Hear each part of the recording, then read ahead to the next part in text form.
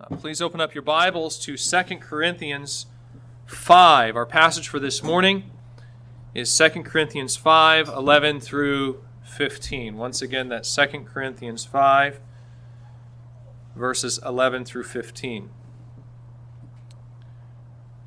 Two of my favorite, what you might call gospel or worship songs of all time are songs that we don't actually sing in church. And that's not because there's anything wrong with them. Rather, it's because just sort of the way that they're laid out, I don't think they work very well in a congregational setting. They're more performance music, maybe something that you'd sing to yourself. They're both older songs of the gospel or bluegrass variety. The first is Ain't No Grave. I'm not sure if you're familiar with that one or not, but it's a song about the resurrection. And what I love about it is how absolutely defiant it is in the face of death. You think of 1 Corinthians 15, when speaking of the resurrection, Paul writes, "O death, where is your victory? O death, where is your sting?" And that's actually sort of a taunt, right? Like the idea is that Christ's victory over sin and death is so complete that once this cosmic battle is over, there's going to be loud boasting over just how bad Jesus defeated God's enemies. You know, like the football team up 56-0 doing celebrations in the end zone. That's really how the Christian is supposed to be thinking about death. So far from fearing death, the Christian should almost be able to laugh at it. And I can think of few lines ever written that capture that sentiment better than the line that's repeated in that song over and over again, "Ain't no grave can hold my body down."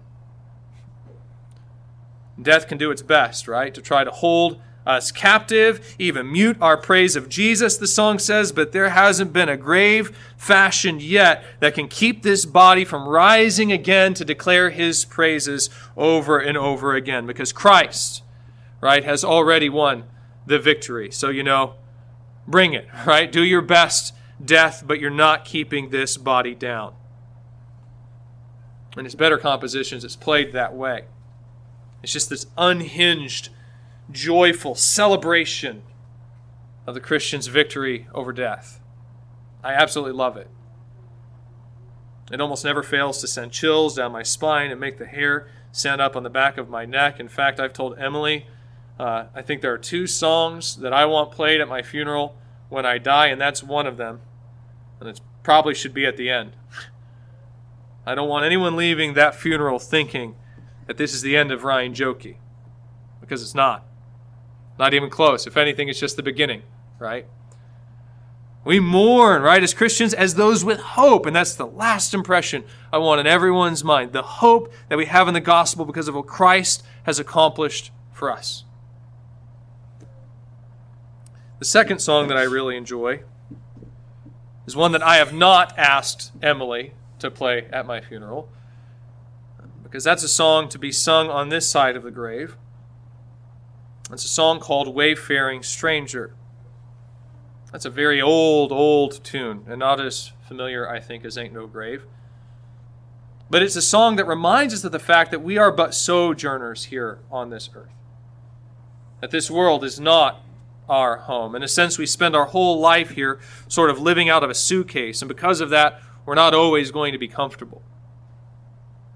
It's a song that's a bit more mournful than "Ain't No Grave." It's sung in the minor key.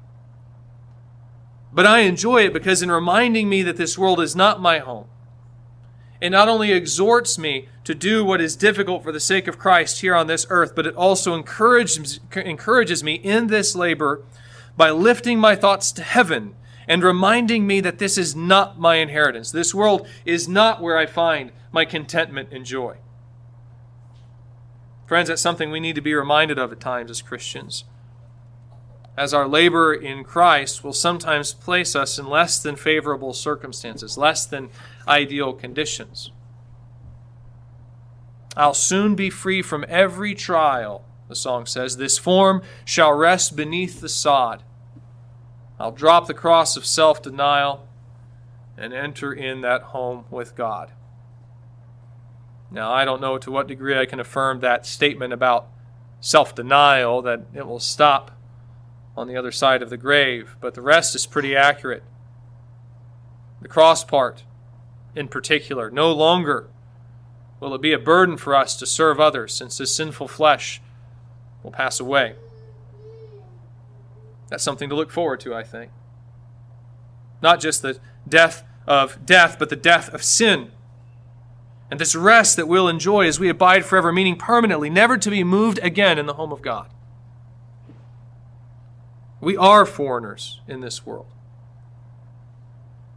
I feel like this is so much of what I've been trying to communicate to you over the past couple of years, really since we started Paul's letter to the Philippians.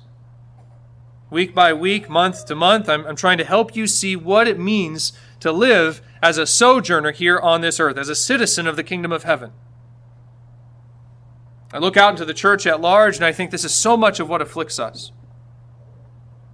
Whether it be the spiritual apathy that we encounter in the culture and in the church, the lack of concern over doctrine, for instance, or the deprioritization of personal scripture reading and prayer and church attendance.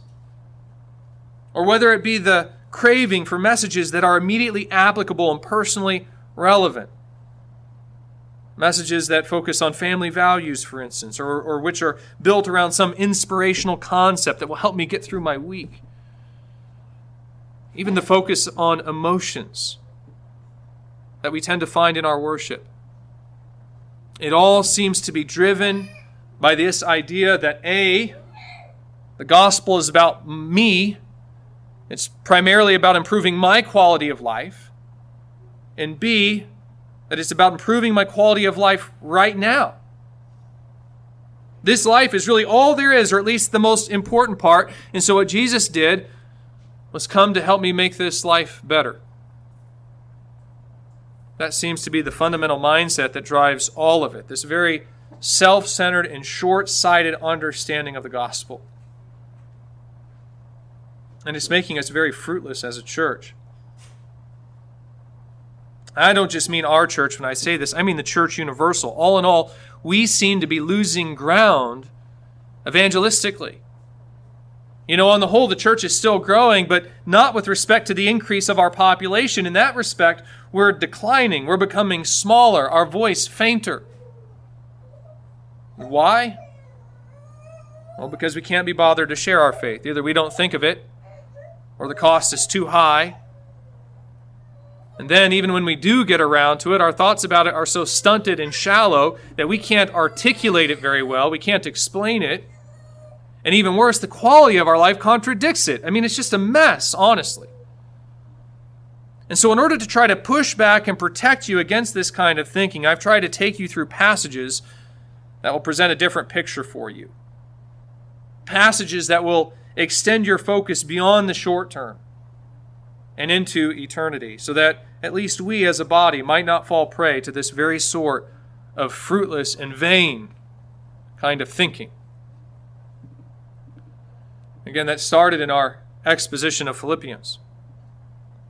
I don't know if you remember by this point, but I entitled our study of that book, The Evangelistic Psyche, because I think that's what we get a picture of in that letter. We get a window into Paul's soul as he explains for the Philippians how he thinks about his suffering for the sake of the gospel and where he finds the wherewithal to even rejoice in his suffering for Christ. And the general answer, in case you don't remember, was eternity. He says, chapter 3, verses 7 through 11, in what very well may be the conceptual climax to that letter. He says, "But whatever gain I had, I counted as loss for the sake of Christ. Indeed, I count everything as loss because of the surpassing worth of knowing Christ Jesus my Lord. For his sake I have suffered the loss of all things, and count them as rubbish in order that I may gain Christ, and be found in him, not having a righteousness of my own that comes from the law, but that which comes through faith in Christ, the righteousness from God that depends on faith, that I may know him and the power of his resurrection, and may share his sufferings, becoming like him in his death, that by any means possible I may attain the resurrection from the dead." This is what motivates Paul to live the way he did. He does it all for Christ. He does it all in order to participate with Christ in his resurrection from the dead. In fact, Paul was so captured by this thought of eternity that earlier in the letter, as he ponders the prospect of potential martyrdom before Caesar and weighs the prospects of both life and death, he actually tells the Philippians, I am hard-pressed between the two. My desire is to depart and be with Christ, for that is far better, but to remain in the flesh is more necessary on your account. Essentially, he says, I'd like to live because that means serving you here in my flesh. I get to keep proclaiming the gospel in Rome. I mean, the news is spread throughout the whole Praetorian Guard, don't you know? And after I'm out, I could come back to Philippi and I could serve you through my teaching. And then he says, but I tell you, on the other hand, to be with Christ, that sounds awfully appealing, personally. Whether alive or dead, whatever Paul did or wanted, it was all rooted and governed by his hope in the gospel. The idea throughout our study of that letter was that if we want to be evangelistically fruitful like Paul, if we want to be truly mature in Christ, then we need to learn to pattern our thinking according to this same outlook, this same set of priorities. We have to put off this very self-centered and short-sighted way of thinking that has been adopted by so much of the church. And we need to put on this mindset which says, to live as Christ and to die as gain. As I considered where to go to discover what this looks like practically, it took me to 1 Corinthians. And that's where we've been for just about a year now. In this letter, Paul engages a church that's saturated with worldly philosophies over how the gospel is to be applied and what true spirituality looks like across a host of different issues. It really is a letter about Christianity applied. Christianity very much in, but also still distinct from the world. That's why I've entitled our series in this letter, Christ in the World. This is Christ in the details, Christ in the gray and even not so gray areas. And as we ask ourselves, how was Paul's thinking transformed by this eternal hope? I would say that the summary of the concepts that we've encountered lately could be stated in one word, and that's stewardship. And lately that's been a stewardship particularly with respect to the body. The Corinthians had these questions about the body and how to use it in light of the fact that it's passing away. And Paul's answer is to say, you use it for the maximum amount of profit.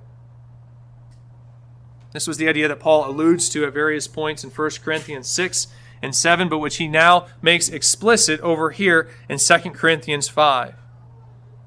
He tells the Corinthians, he says, this is why I suffer the way I do. This is why my bodily appearance at times seems so weak and unremarkable. It's because I understand that everyone must one day appear before the judgment seat of Christ so that they may receive what is due for what they've done in the body, whether good or evil.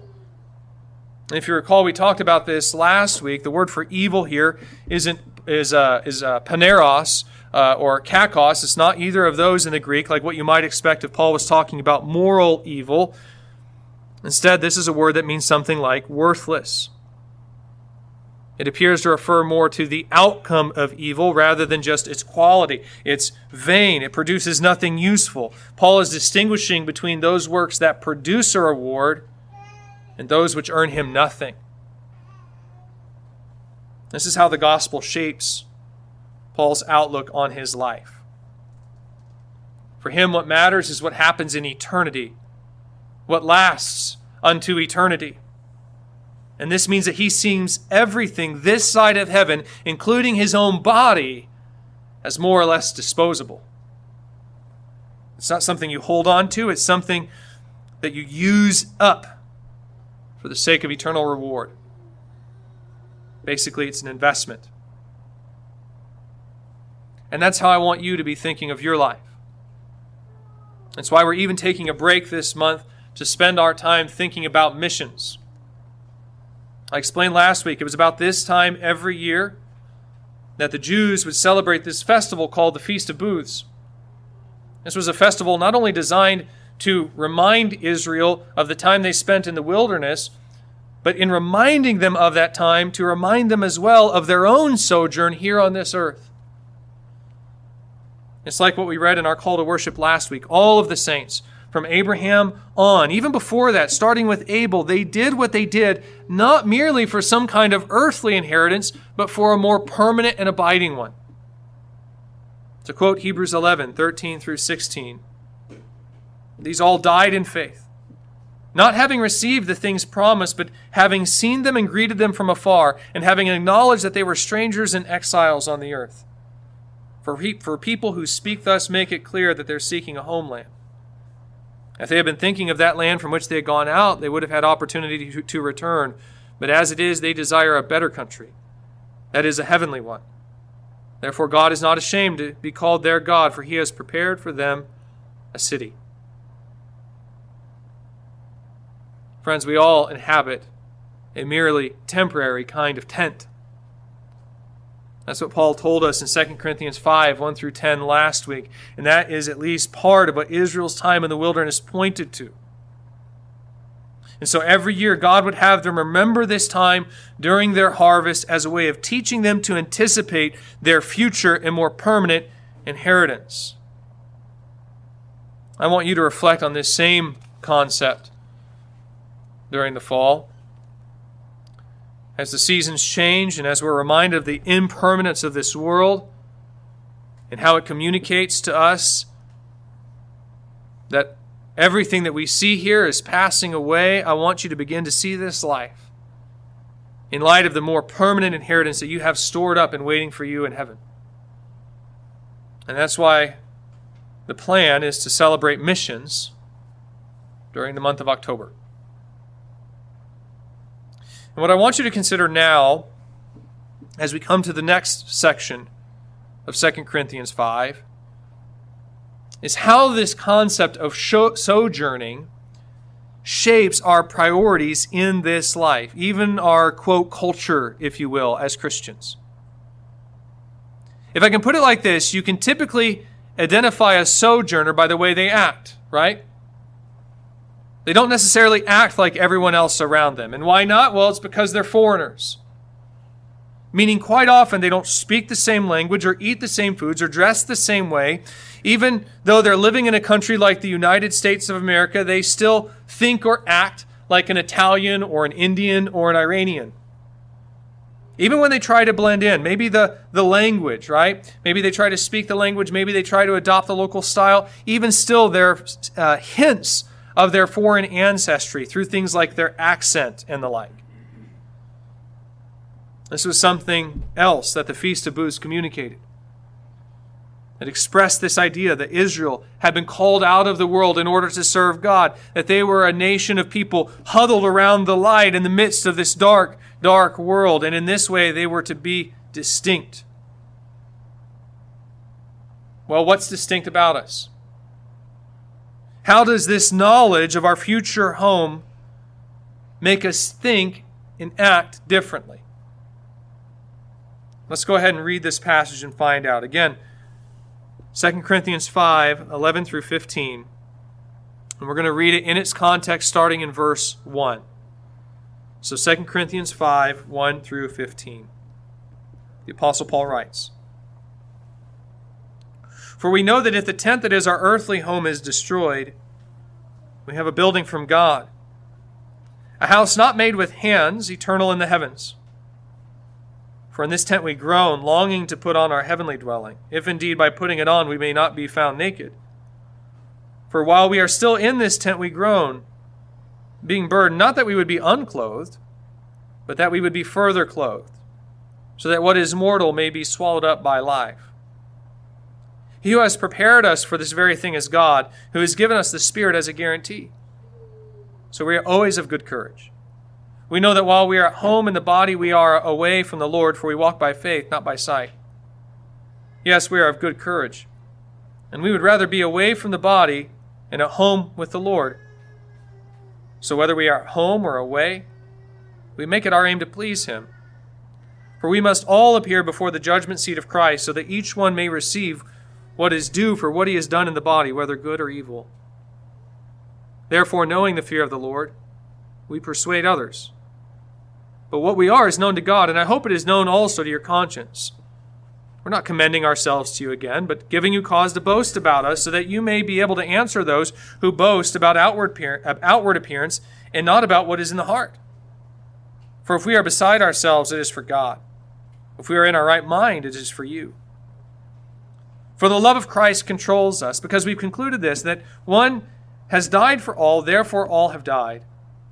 And he died for all, that those who live might no longer live for themselves, but for him who for their sake died and was raised. In last week's message, I said that we encounter a familiar theme in this passage, and that's the body. For the past couple of months, we've been working our way through 1 Corinthians 6 and 7, and during this time, we've seen how the Corinthians struggled over their approach to sex based on their understanding of the body. There were these two groups we've seen who had very different takes on sex, but which were ultimately united in their understanding of the body. In short, they both believed that the body was passing away. And so one group said, use it and abuse it. Doesn't matter what you do with it, it's only temporary, it's going away. The other group went the opposite route, though. They said this is exactly why we need to deny its cravings, right? Because it's going away. Over in 1 Corinthians, Paul explains what's wrong with this line of thinking, chiefly that the body is not going away, at least not in the way that we're thinking of it. It's not being eliminated, he explains, but it is being transformed into something more permanent and abiding. And now, here in 2 Corinthians, Paul is continuing to defend his ministry against those who take exception to his way of doing things. And in the process, we finally encounter his philosophy on the body. And in last week's message, I said that we could summarize his philosophy in the form of three conclusions. The first of which was this: we should use and even use up the body in service to Christ. Again, Paul understands that this body is not passing away in the sense of it simply being eliminated. But he does understand that it's only temporary, and that it will eventually be transformed into something more glorious and powerful and abiding. And he understands that when that day comes, what will matter with respect to this body, therefore, is how a person used it for the sake of Christ. And so what Paul strives to do is use up his body for the maximum amount of reward. Basically, he sees it as an expendable resource that you ultimately invest in anticipation of a greater profit down the road. If you can think about it kind of like a grocery distributor. The idea is if you have a large quantity of perishable goods, what do? You don't just sit around on them, right? Since that would mean a tremendous loss for the business. And so what do you try to do?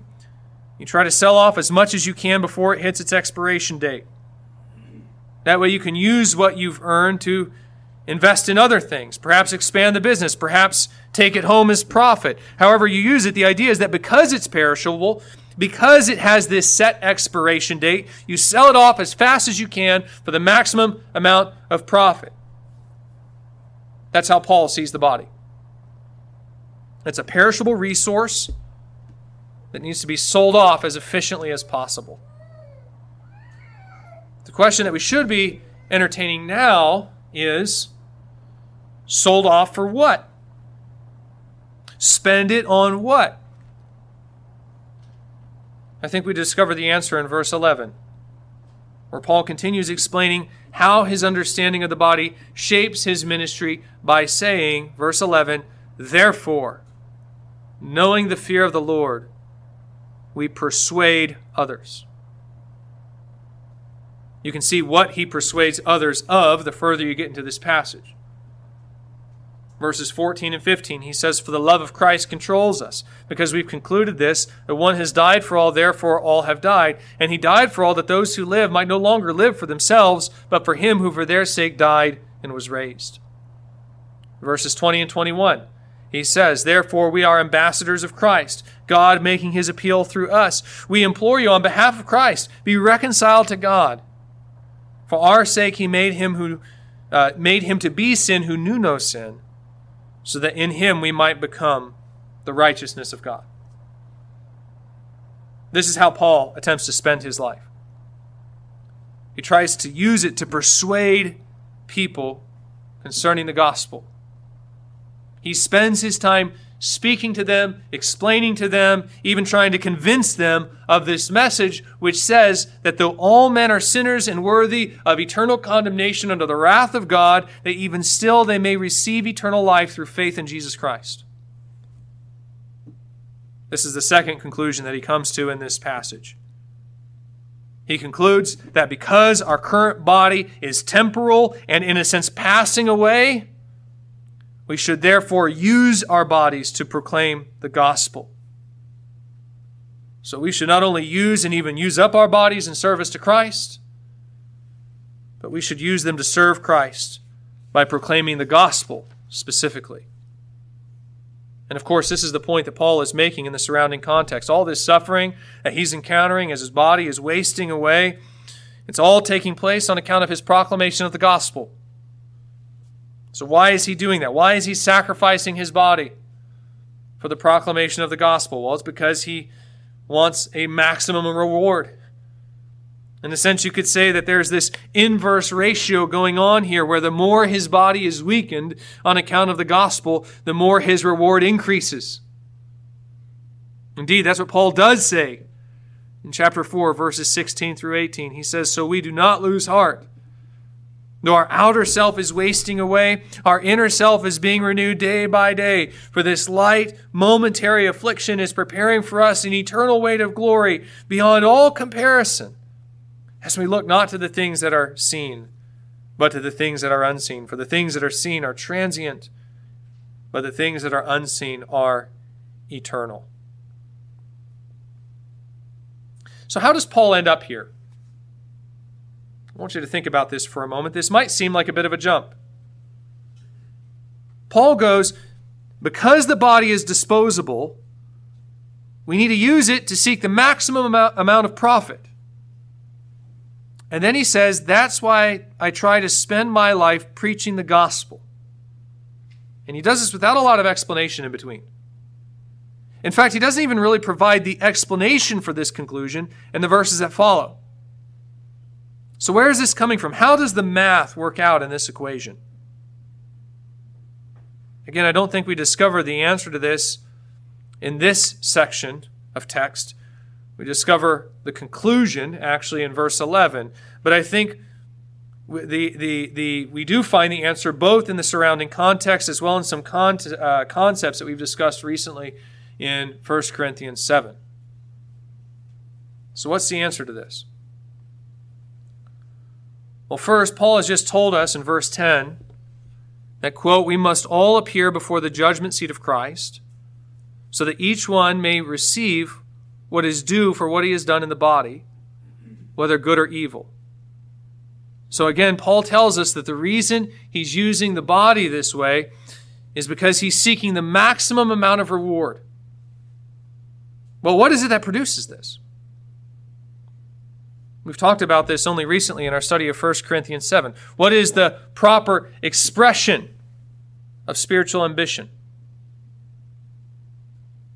Based off of how Paul is framing this, you might be tempted to say, well, it's gospel impact.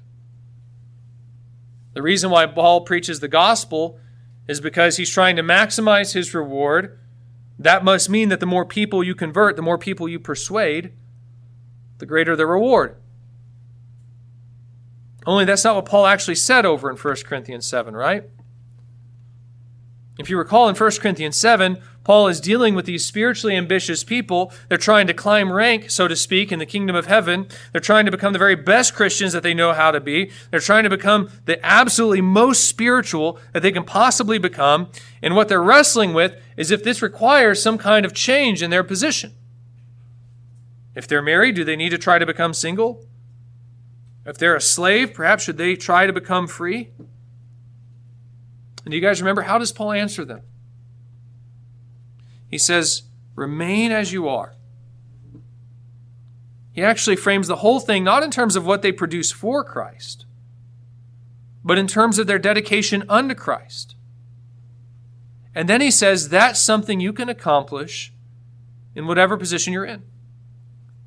Point being, greatness in the kingdom of heaven is not defined by what a person produces for God. It's defined rather by a person's dedication to God. If it weren't that way, then you wouldn't see Paul come to the conclusion that he comes to in 1 Corinthians 7.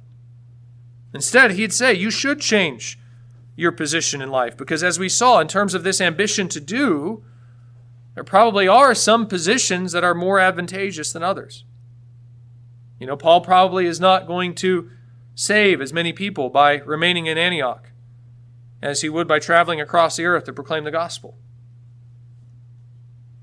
So how does he get here? Why does Paul say, I want to maximize my impact for Christ, therefore I proclaim the gospel? Well, it has to do with obedience, actually, not ministry output. This is particularly true of the Apostle Paul. I think we forget sometimes that Paul was personally commissioned by Christ to preach the gospel. For instance, when the resurrected Lord tells Ananias to go and visit Paul, and Ananias objects by saying, "But Lord, do you know how much he's persecuted us?" Jesus answers by saying, "Go, for he is a chosen instrument of mine to carry my name before the Gentiles and kings and the children of Israel, for I will show him how much he must suffer for the sake of my name." The same thing happens later on in Antioch. We probably shouldn't forget how Paul ended up on the mission field. He didn't exactly volunteer for it, at least not that we know of. Instead, we're told in Acts 13 that the church in Antioch was praying and fasting when the Holy Spirit said to them, "Set apart for me Barnabas and Saul for the work to which I've called them." So Paul was personally called to become a missionary and preach the gospel. In fact, this is a calling that Paul was very much aware of and even refers to on occasion as he explains why he travels the world proclaiming Christ. He does this at the beginning of Ephesians 3, for instance. In other words, there's probably a reason why Paul says, "Woe to me if I do not preach the gospel," later in 1 Corinthians 9, and that's because he specifically, of all people, has been commanded by Christ to engage in this work. And yet at the same time, he's not the only one, right? Every single one of us in this room has been called upon to take part in Christ's Great Commission. That doesn't necessarily mean that we've all been called to be missionaries like the Apostle Paul. Instead, we might be the one holding the rope over in Antioch while they support Paul as he goes on the mission field, as he goes to places like Corinth. But regardless of our role, we have all been commanded by Christ to participate in this endeavor in some form or fashion. We've all been tasked with owning Christ before men, right? Of testifying to his name. Jesus even goes so far as to warn us that those who deny him before men will be denied by him before his Father in heaven. Well, listen, if reward is distributed on the basis of one's dedication to Christ, and if, as we've seen over the past several weeks, dedication is expressed in obedience, not status, well, guess what that means? It means that we're going to proclaim the gospel. It means that we use our body to serve Christ, but we're going to use it by serving Christ, by proclaiming the gospel specifically, since this is something that Christ commands us to do. This seems to be at least one reason why Paul comes to the conclusion he does in verse 11, probably the major reason. There are a couple of other reasons that we can discern from the text as well. For example, back in chapter 4, verse 17, Paul talks about how this light, momentary affliction is preparing for us an eternal weight of glory beyond all comparison. And if you recall last week, I said that this probably refers in part to this resurrection body. That is part of the glory that's being produced through Paul's suffering. His body is being sown in dishonor and weakness, but chapter 5, he knows that it will be raised in glory and power. However, I also said last week that I think it probably refers as well to this increasing demonstration of the grace of God that's occurring as more and more people come to faith in the gospel. I say this because just before that, in verse 15, Paul tells the Corinthians that his suffering is, quote, all for your sake, so that as grace extends to more and more people, it may increase thanksgiving to the glory of God. I'll tell you, there's something interesting going on in the first half of that verse. I don't have time to get into that today, but the basic idea of the second half is that as the gospel advances, more and more people give thanks to God for His grace, and this magnifies and manifests the glory of God. I think you probably know what Paul means by that. For example, how do you feel when you see someone in the waters of baptism? Does it remind you afresh of God's power and grace in the life of the sinner? Doesn't it make you want to praise God as you see His grace expressed in the life of the repentant sinner? That seems to be another reason that Paul is so driven to proclaim the gospel. Not only does he want to see God glorified as an expression of thanksgiving to God on account of the mercy that God has shown to Paul, but if I could put it this way, Paul's a grace junkie. There are few things that thrill Paul more than seeing the grace of God displayed through the praise of redeemed and transformed sinners. Meaning it's almost as if Paul expects that the volume of heaven will become louder and louder with each successive convert, the grace of God becoming clearer and greater and more manifest. It's like if you've ever been in a worship service, and as you scan across the room, thinking about the grace that's been displayed in the people around you as they sing, that as you do this, you find yourself more enthralled by the mercy of God and more excited to sing His praises. That's sort of like what Paul anticipates in heaven. As grace extends to more and more people, it increases thanksgiving to the glory of God, and this in turn reveals more and more of God's glory to us. That's part of this eternal weight of glory that makes Paul's inner self stronger and more resolved, even as his outer self continues to waste away. His body is beaten and battered, and yet with every single convert, he's only seeing more of the grace of God and more of the grace of God. And this only whets his appetite for the grace that will finally be revealed at the coming of the Lord Jesus Christ. The third reason is more of a logical conclusion based off of what Paul has just told us in verses 1 through 10, more than it is anything explicit he said in the context. Why should the temporal nature of the body lead us to spend this life attempting to persuade others? Well, think about it.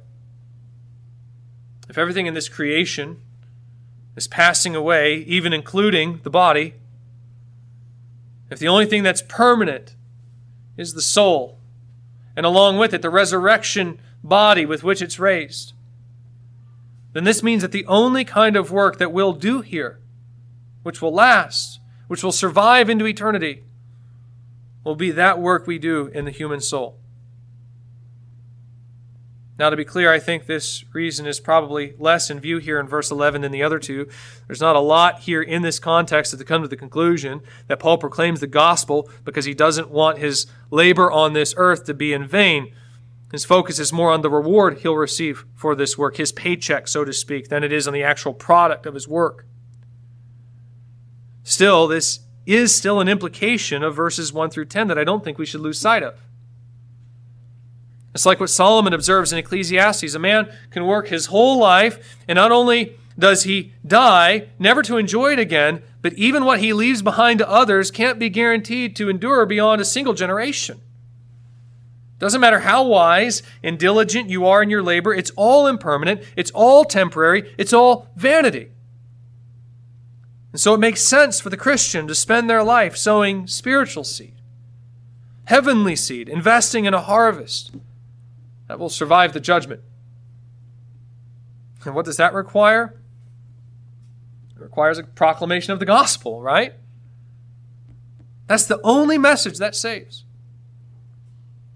Like what Paul says here in verses 14 and 15. One has died for all, that those who live might no longer live for themselves, but for their sake died and was raised. As he says in verse 21, for our sake he made him to be sin who knew no sin, so that in him we might become the righteousness of God. This is how people are saved. It's through faith in Jesus Christ. Only in Christ can a person be saved, because only Christ has offered himself up as an offering for sin. Only Christ can impute the kind of righteousness that we need to stand before God.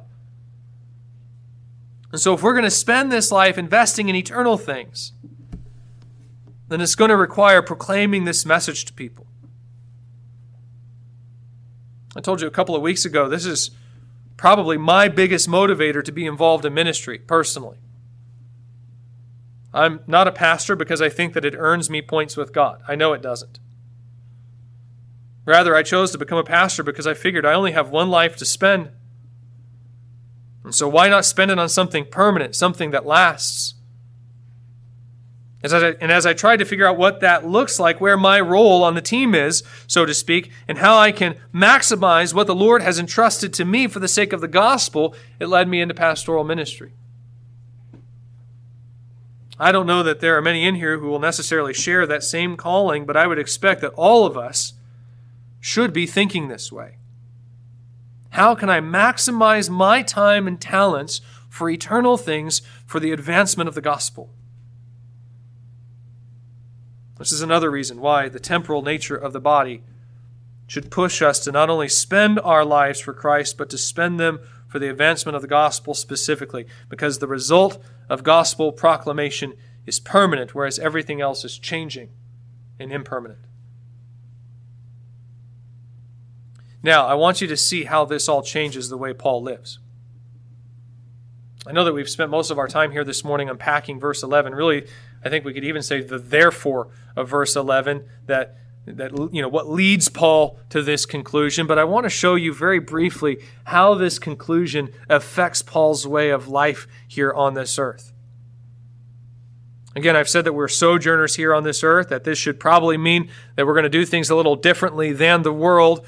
Well, look now at how this priority, how Paul's desire to preach the gospel shapes Paul's way of life. I tell you, if we had time, I'd probably like to spend 2 or 3 Sundays unpacking this point, but for now we're going to have to spend just the next 5 to 10 minutes on it.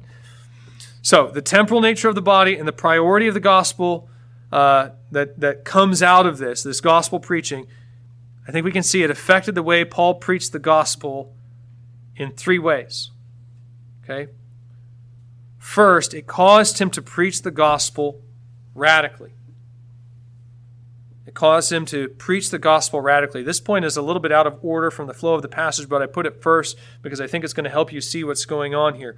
Paul notes in verse 13 that, quote, if we are beside ourselves, it is for God. If we are in our right mind, it is for you. Do you understand what Paul means there? Paul wasn't just sort of halfway committed to preaching the gospel. No, his hope was so firmly fixed on what was taking place in the next life that at times it literally made people question his sanity. I mean, just think about it. We just read from Philippians how he'd really rather be dead if it were strictly up to him. According to chapter 4, his body is so afflicted for the cause of Christ that he speaks of his outer self as wasting away. And yet, oddly enough, in spite of that, you don't see Paul complaining about his condition. He's not exactly sad or depressed like what you might expect from a normal person when they encounter severe affliction. Instead, the more he suffers, the happier he gets. I mean, that's weird, isn't it? Paul gave up all his status as a Pharisee, all his comfort in this life, even eventually his life in service to the gospel, because he valued the outcome of that much more. Again, that's weird, isn't it? Friends, that's what a right understanding of eternity does. It so reorders a person's priorities that the kinds of decisions they make look odd by comparison. That's what the Corinthians think. They see Paul's commitment for Christ, And they're going, don't you think something seems a little bit off about Paul? He doesn't act at all normal. To which Paul can only say, verse 14, right? I can't help it. The love of Christ controls me. I have to do this. I have to tell people about this. I think of the missionary William Borden, who we talked about just a few weeks ago. Here's this young, bright millionaire, and what does he choose to do? He decides to leave it all behind to go and preach Christ in China. Although, of course, he doesn't make it. He died of cerebral meningitis in Egypt before he ever made it to China, and he was just 25 years old. Do you know what they wrote on his tombstone? The words were written by one of Borden's seminary professors who knew him well at Princeton. And he said, apart from faith in Christ, there is no explanation for such a life. Friends, that's what hope in eternity does to people. It radicalizes Christians to the degree that they do and they say things that don't align with the culture. That's as it should be. If we're foreigners here on this earth, we should expect that we'll act like it from time to time and say and do some things that don't make sense to the surrounding culture because we don't share their values. Second, this mindset caused Paul to preach the gospel faithfully. If you can't tell from the first point, Paul didn't always enjoy the esteem of those he ministered to, right? Some revered him as an apostle, but many more mocked him. He was laughed out of Athens. Festus would eventually declare about Paul, he'd say, Paul, you are out of your mind. Your great learning is driving you out of your mind, in Acts 26. It was obviously no different in Corinth. By the time Paul writes 2 Corinthians, he's actually having to defend his ministry against those who are trying to tear it down, saying, he certainly doesn't act like an apostle. You look here what Paul says in verses 11 and 12, and it's apparent that most of the Corinthians are on Paul's side now, but he's aware of the fact that this is only going to serve to put them in a difficult position by trying to defend Paul in his ministry. Now, how did Paul respond to this ridicule? You see it in verse 11. He says, therefore, knowing the fear of the Lord, we persuade others. Again, verse 11, but what we are is known to God. Verse 12, we are not commending ourselves again to you. Verse 13, if we are beside ourselves, it is for God. Verses 14 and 15, for the love of Christ controls us, because we've concluded this, that one has died for all, therefore all have died, and he died for all, that those who live might no longer live for themselves, but for him who for their sake died and was raised. Do you see a theme here? I think it's especially notable in verse 11 when he says, knowing the fear of the Lord, we persuade others. The idea is that if Christ is the one who Paul is seeking the reward from, then who does he need to please? It's not man. It's not the philosophers on Mars Hill in Athens. It's not the Corinthians or these so-called super apostles in their midst. It's Christ alone. His is the only opinion that matters. It's a point that Paul makes in the preceding context as well. Chapter 3, he says, you want letters of recommendation? It's you. There are no men that confirm our ministry. God does.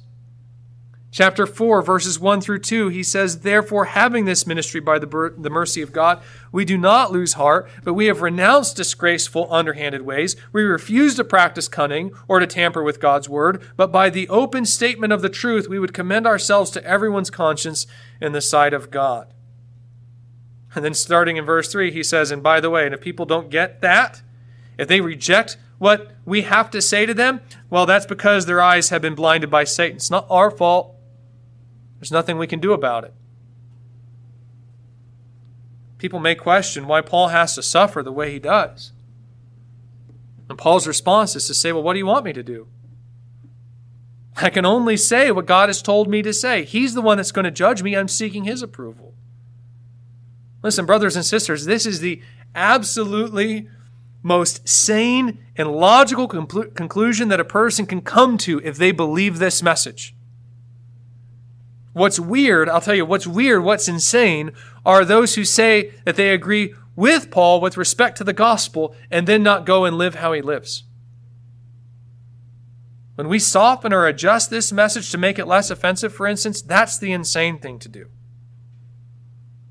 In the words of Jesus, Matthew 10:28, he says, "And do not fear those who kill the body, but cannot kill the soul. Rather, fear him who can destroy both soul and body in hell." So this hope caused Paul to preach the gospel radically. It caused him to preach the gospel faithfully. Now finally, third and last effect, this eternal gospel-oriented mindset caused Paul to preach the gospel lovingly. It caused him to preach the gospel lovingly. This comes out in verses 13 through 15. He says, if we are beside ourselves, it is for God. If we are in our right mind, it is for you. For the love of Christ controls us, because we've concluded this, that one has died for all, therefore all have died. And he died for all, that those who live might no longer live for themselves, but for him who for their sake died and was raised. As we continue through 1 Corinthians, we're going to see that Paul wasn't always weird. He wasn't always weird. There were actually some instances where he abandoned the kinds of practices that would typically set him apart as a Jew and instead assimilate into the culture. Essentially, he would act incredibly normal, exceedingly normal. Here he tells us, he says, you want to know what accounts for that? He tells the Corinthians, it's you. If we seem crazy, that's because of our love for God. It forces us to it. But if we seem in our right mind, that's actually for you. As he says in 1 Corinthians 9, 20 through 23, he says, "To the Jews I became a Jew in order to win Jews. To those under the law I became as one under the law, though not being myself under the law, that I might win those under the law. To those outside the law I became as one outside the law, not being outside the law of God, but under the law of Christ, that I might win those outside the law. To the weak I became weak, that I might win the weak. I have become all things to all people, that by all means I might save some. I do it all for the sake of the gospel, that I may share with them in its blessings." Why does Paul act the way he does? Why does he upend his life and adopt whatever lifestyle and practices best communicates the gospel? Again, he tells us here, verses 14 and 15. "For the love of Christ controls us, because we've concluded this, that one has died for all, therefore all have died. And he died for all, that those who live might no longer live for themselves, but for him who for their sake died and was raised." He says it all comes down to this message of reconciliation. Christ died for all types of people from all different types of walk of life, all different cultures. And Paul himself has been redeemed by this Savior so that he could live not for himself, but for the sake of him who for his sake died and was raised.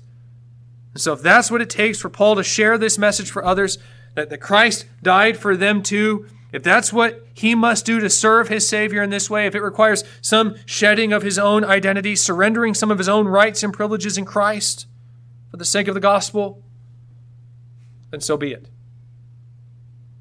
Reason being, he's been placed in service to Christ. And Christ has demonstrated his love for the world in the gospel. You see, what this gospel message does is it places Paul's focus outside of himself. Yes, he's seeking a reward, and yet this reward is gained by being faithful to Christ. And what Christ wants from Paul is to share this message with the world without alteration or apology. Paul's not to be so self-centered so as to proclaim the gospel in a way that protects himself. He's to proclaim it in a way that maximizes its clarity in the lives of others. Sometimes that may require some kind of adjustment that allows Paul to assimilate. Many other times, though, it will require Paul to stand out and be set apart. This is what it looks like to live in light of eternity. This is what it means to be a spiritual sojourner on this earth. It means both being distinct from the world while at the same time loving the world and seeking their good. It means, even in the words of Paul, becoming a slave to all. Christ died for all. It should only be expected that if we're citizens of his kingdom and if we adopt his conduct and practices, then we too will be a slave to all. Like what Paul says back in chapter 4, verse 15. He says, even when he suffers, right? What does he tell the Corinthians? He says, it's all for you. As he says as well in chapter 1, verse 6, if he's afflicted, it's for their sake. If he's comforted, it's also for their sake. Whatever situation he's in, he does it all to share the love of Christ with those around him. So there you have it, ladies and gentlemen. We are indeed sojourners on this planet. If we believe the gospel, then we should understand that our home is not here on earth, but in heaven. How does that change the way that we live now? Well, it should not only cause us to want to invest this life in eternal things through the proclamation of the gospel, but it should lead us to do this radically, faithfully, and lovingly. Let's go ahead and pray. Close by praying that God would help us to do just that.